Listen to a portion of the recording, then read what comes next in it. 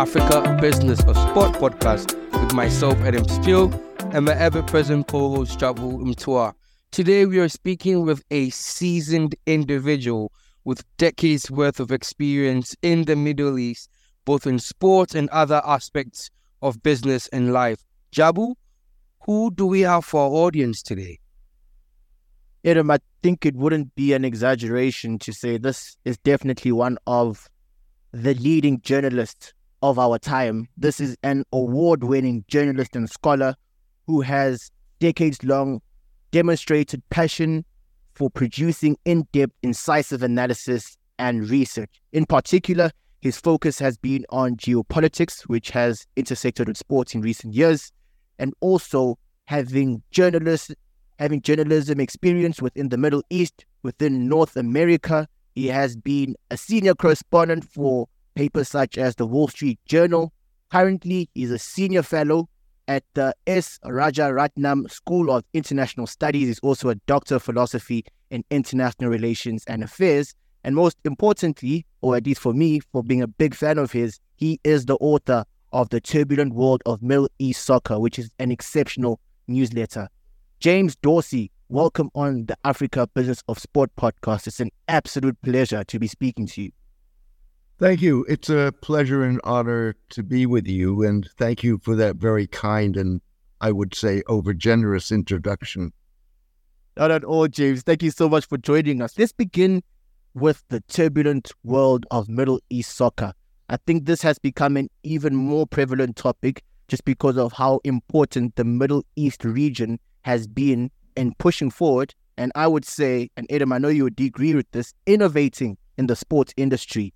Football in the Middle East, James, what would your assessment be of its evolution and its history as an instrument for politics? Let me, before I answer your question, just briefly say I don't totally disagree with you. There has been some degree of innovation, although I think it's limited. And particularly the innovation that we've seen may be twofold. One is on the part of the United Arab Emirates, in the sense that they've changed the business model, or maybe to put it differently, they've adopted a different business model. What they have done with the acquisition, and since the acquisition in 2008 of Manchester City, is build a global franchise. So you have a holding company that owns teams, clubs on multiple continents, and they've been able to leverage that, if you wish, in terms of deepening, expanding their relations, for example, with China, where they've brought China as a minority shareholder, one of two or three minority shareholders, into the holding company. And that we haven't seen as a business model in football before. So I think that's an innovation. The Qatar World Cup, of course, was a World Cup for the first time in the Middle East and at the intersection of continents. And so for the first time, in some ways, you had a different or an expanded geography, or demography, in terms of numbers of Africans, of Asians attending the World Cup that you've seen in the past. But those are limited. I mean, they're important innovations, but they're limited innovations, if you wish. I don't think they affect the sport as such. Coming back to your question, football, like all sports, but particularly football, is by definition political, whether one likes that or not, or whether one wants to admit that, as the International Football Federation associations, including FIFA, refuse to do.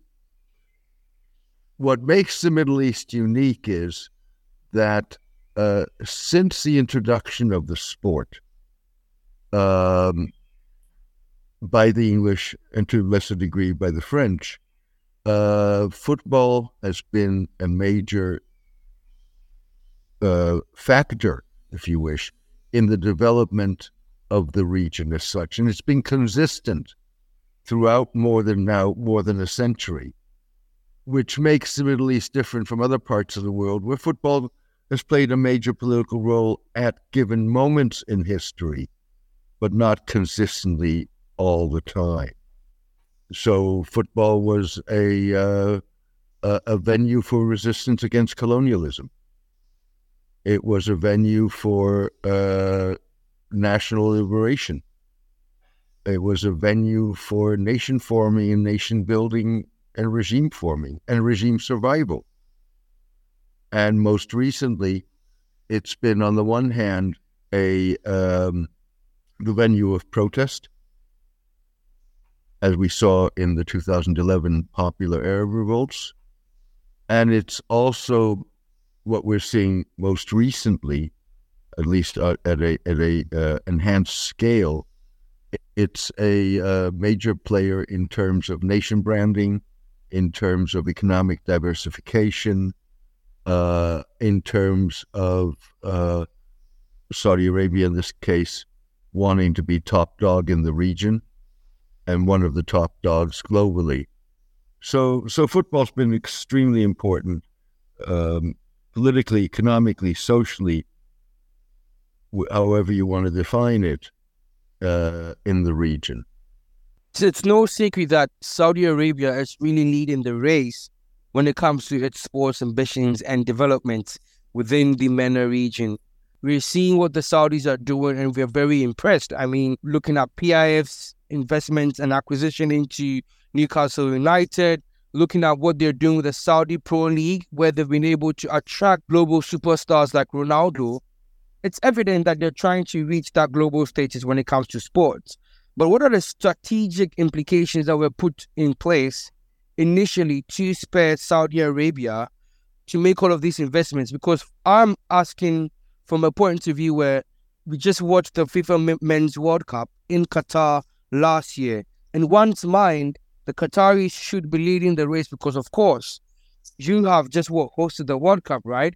But now Saudi is on a huge counterattack and it looks as if they're leading the Qataris. What were those strategic factors that were considered? And where will it get to in 5 years? We like to do things in 5 years, 10 years. And of course, people are saying that China started this and didn't end well. But what's the potential for Saudi Arabia in the next 5 years? I think there's several things here. First of all, to be fair to the Saudis, they've been a reasonably successful, certainly when it comes to football. They've been, and primarily football, they've been a successful team, and they have a history of success. They've reached World Cup finals on several occasions. They took everybody by surprise in the Qatar World Cup by beating the Argentinians. They've done very well, and their clubs have done very well in regional Asian tournaments. So they have a history, and that history, will come back to the comparison with China in a moment, that history is important in the comparison with China. What we've seen recently, okay, take the money away. Saudi Arabia wouldn't be where it is. It's at this point not achieved its spot, and it has to turn those acquisitions into achievements and into performance. And that's going to take a lot more than just money. That's going to take building up from the grassroots. And that's going to take a lot of time. Now, as said, they have performed well. It was money also that got them the PGA Live Golf merger. It wasn't Saudi golfers. I don't think that you could name a Saudi golfer. So I think you know we've got to be realistic about what this is. Now, the reasons I think they have a far greater chance of success than the Chinese do is one, as I mentioned, performance. The Chinese have never been to a World Cup final. They haven't done well, at least when it comes to football, in regional tournaments. The second difference with China is that the Saudi initiative is part of a larger economic diversification plan. Economic diversification plan in terms of this obviously helps create a sports industry. And keep one thing in mind, the other players in this, Qatar and the UAE, have simply different strategies. And to some degree, sure, the World Cup was major, but to some degree, those strategies are less splashy. But I wouldn't write them off. But coming back to China, so it's part of it's embedded in a much larger project that has economic aspects, build a sports industry, fuel tourism, fuel the entertainment industry. It has public policy implications, in this case, particularly public health, engaging Saudis in some form of physical activity, which they need to do. Saudi Arabia is a country with some of the highest rates of obesity and of diabetes, and it has social political implications. It's bread and circus for the people. With other words, give them success in something they feel very passionate about, and the likelihood is that you're going to have, or the hope is that you're going to have less pushback in terms of certain policies that groups may be opposed to. Just to give you an indication of the delicacy that plays here, if you go back several years, Saudi Arabia asked European consultants to help them draft their first national sports plan. That sports plan was focused on individual sports and was supposed to downplay the importance of team sports for the very reason that team sports are a political risk. That's pretty fascinating. I think what that also shows, James, is, even with this influx of all these huge corporates, not only in sport, but particularly in sport, you can see it now where you're having clubs engaging even more with the Middle Eastern fan bases, but also corporates who are coming in and setting up headquarters in Saudi Arabia or Dubai or other countries within the Middle East, Qatar and Doha, which is a really important city now within the MENA region. Is this just something that is happening across an entire sports industry, or not only in the sport, but in other industries too? Well, I think there's something else that's happening, which is for now, more a significant period of time. We're talking about decades. Corporations operating in the region, and the region being defined as far broader than the Middle East itself, but into Africa and into Asia, would set up shop primarily in Dubai, far less so than elsewhere.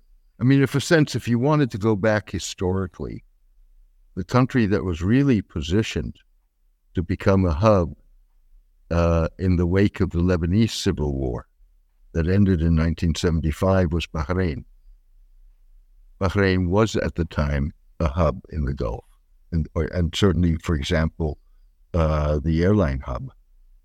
It was a financial center, and it wasted that opportunity. And essentially, Dubai grabbed that opportunity. What you're seeing with the move towards to Saudi Arabia is not the move voluntarily to the next hub. Corporations have no choice. The Saudis have given them, if they want to work with the government, till 2024 to establish their regional headquarters in Saudi Arabia. And it's part of Saudi Arabia's competition with the first starters in the game of the Gulf. So that's what you're seeing, rather than this organic process, if you wish. James, on 22nd September 2023, The Guardian recorded that Mohammed bin Salman says he will continue doing sports washing for Saudi Arabia, and sports washing has become a buzzword that has become even more prevalent since December of last year. And now people are saying that everything that Saudi is doing is just for sports washing. And even bin Salman himself said that he doesn't care about the accusations of sports washing against his country. What are your thoughts on such a mentality, and how come other regions benefit from this mentality? Now, I don't use the word. First of all, the word sports washing is a term that evolved, before that, when the discussion really started, and that started in 2008 with the acquisition of Manchester City by the UAE. The term used was reputation laundering. And in some ways, to me, as a term, reputations laundering is a more accurate term for what people who use the term are trying to describe than sports washing. But the reason that I don't use the term, either reputation laundering or sports washing, is not because let's be clear about it. Countries like Saudi Arabia are among the worst abusers of human rights on the globe. And it's a human rights situation that is not improving. It's getting worse. And it's, and more importantly, and that's what Mohammed bin Salman was saying, I couldn't care less. And I think he has a point there, in that the term sports washing is based on two false assumptions. The assumption that countries like Saudi Arabia, the United Arab Emirates, who do abuse human rights, care about their reputations in that regard. What bin Salman was saying, I couldn't care less. But it also makes a second assumption, that a broad swath of people, a majority of people almost, care about human rights. And the fact is, it's minorities that care about human rights. It's sad. The majority should care, but they don't care. Look at the reception that fans have given to the Saudi acquisition of Newcastle United, or to the UAE acquisition of Manchester City, or Qatar's acquisition of Paris Saint-Germain. The majority of fans embraced it, because all they cared about was the money that was going to come into the club and the opportunities that were going to open for the club. And if that was over the back of people who innocently spent years in prison in Saudi Arabia, so be it, as far as those fans were concerned. So that's why I think there's and then the third reason, of course, is what we were talking about before. The engagement in sports has to do with a lot more than simply reputation. Now, to be clear, two things. One, reputation is important. And what the hosting of major events does for a country is it shines a spotlight on it. It demonstrates a country's ability to organize an event of that magnitude and of that complexity. And that helps build a reputation that is useful for example, for the attraction of foreign investors.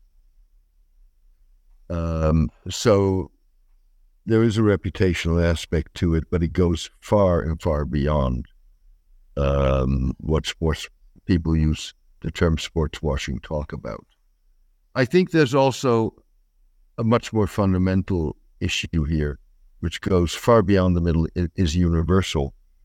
And that is clear and apparent in the whole debate that took place about the Qatar World Cup, in the walk-up to the World Cup.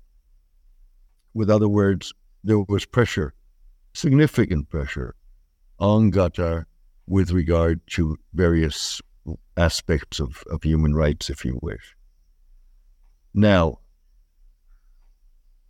if you look at the strategy of the Qataris, initially, their response was put their head in the sand, a little bit like an ostrich, and hope that when they pull their head out of the sand, it will all have blown over and there won't be an issue. And they disregarded people who said to them, you do that, by the time you pull your head out of the sand, you will have lost the high ground and you'll be on the defensive, which is exactly what the Qataris did and exactly where they were. But to be fair, they then put the horse in front of the cart. And rather than rejecting their critics, they actually engaged with their critics. Now, that engagement to some degree broke down over a period of time, but nonetheless they engaged. And they engaged with them first and foremost on the issue of workers' rights. And at the end of the day, the working and living conditions and terms of labor in Qatar was significantly enhanced. Maybe not ideal. There was more that could have been done and quicker. That could have been done quicker, but and implementation is a problem, but that's a problem in Qatar in general. There was improvement. Now, the reason there was improvement was that Qatar had an interest in it. And that interest went beyond, it was a reputational interest, but it went beyond the World Cup. Because Qatar is the only Gulf state that prides itself on defending rights. Whether it does so or not is a different question. But the language that Qatar uses when it comes to rights, women's rights, freedom of the press, whatever it may be, is a very different language that is employed by countries like Saudi Arabia and the UAE. So they, in contrast to other Gulf states, felt and recognized that they had a reputational interest on a rights issue, which other states do not recognize. But and the second thing I think which was important here was that the majority of Qataris was not intrinsically and deeply opposed to improvement of workers' rights. Various interest groups had various concerns with regard to changing the labor regime structure. But if those concerns were addressed, they were perfectly happy with it. Now, if you contrast the whole discussion and debate over labor rights with the debate over LGBTQ rights, that was a very different situation. Because there, a majority of Qataris, so of the Qatari population, I'm not talking about the non-Qatari population, which is a majority in the country, but nonetheless, are deeply opposed, rightly or wrongly, to LGBTQ rights.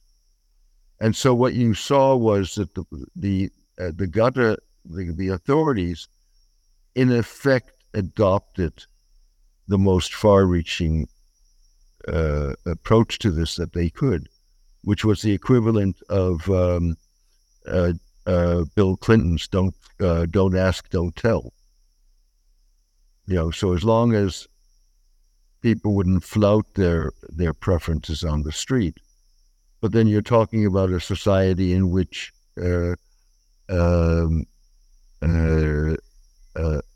intimate exchanges between among a heterogenic couple are also frowned upon, the Qatari authorities weren't going to make an issue of it. So, so at the bottom line, that's, probably a long-winded answer to your question on sports washing. What we're seeing right now, Jabu mentioned it a bit, is a lot of cooperation between Afro-Arab initiatives in sports. We've seen the Saudi Arabia Football Federation sign an MOU with CAF, and we've seen the Arab Gulf Cup Football Federation recently sign an MOU with CAF as well. What are the implications for the growth of football within the MENA region and in Africa, given such initiatives and a sign of an MOU that seeks to develop sport genuinely? Look, I mean, I don't know the details of the various agreements, so maybe I'm wrong, but from my vantage point, looking at it, it's buying influence, it's buying goodwill. That's primarily what it is. Let's face it, the Saudi Sports Initiative is not focused on Africa. It's focused on Europe. That's what it's focused on. It's not focused on the United States. I mean, I think it's important from the Saudi point of view, the fallout and the effect of it in the United States, but it's not focused on the rest of the world. So, I mean, now, that doesn't mean that over time, these agreements with African associations may lead to something more substantial and more productive. But as a matter of principle, at this point, I think it's a question of buying influence. Look, if you go back to the whole debate about the integrity of the Qatar, the awarding of the World Cup to Qatar, a lot of, and there's no question in my mind that there was wrongdoing involved. Now, to be fair to the Qataris, that was the way business was done in FIFA. The Qataris just happened to be in the wrong place at the wrong time. And if you wish, you could even give the Qataris credit for, not by design but by default, having initiated a situation in which reforms in FIFA had to be made because it was no longer a tolerable situation. But the point here is, the Qataris put money into Africa. They were buying votes. As simple as that. I don't think the Saudis are buying votes or the Arabs are buying votes at the moment. They're buying goodwill. It's an investment in a relationship that will, in the future, work in their benefit, they hope. But again, I mean, these things can evolve and can become something really substantial. But I don't think we've seen that yet. And there we have it, folks. Another fascinating conversation on the Africa Business Sport podcast, but a compelling exchange with award-winning journalist, and I also forgot to mention, two-time Pulitzer Prize nominee, James Dorsey. James, thank you so much for coming on the podcast, shedding light on all the developments that are happening within football in the Middle East and where it's going in the future, the sports diplomatic aspects of it and how it's being used for different purposes, whether that be for government or for social causes. It's a fascinating region, and this was a fascinating conversation too. Adam, this was truly a masterclass from James about Saudi Arabia, the Middle East, and how they view sport. 100%. And what I love is that he's brought his decade worth of experience to the conversation, and it was so easy, so free-flowing. I don't know if you are a lecturer, but if you aren't, given the fact that you're a professor, you do a really good damn job when it comes to just explaining so avidly and really creating insights in the mind of anyone listening. I would love to be in your class and have exchanges with you on a regular. Well, thank you very much. That's really very kind of you. I definitely would like to stay in touch and would like to continue the conversation. It was really a pleasure.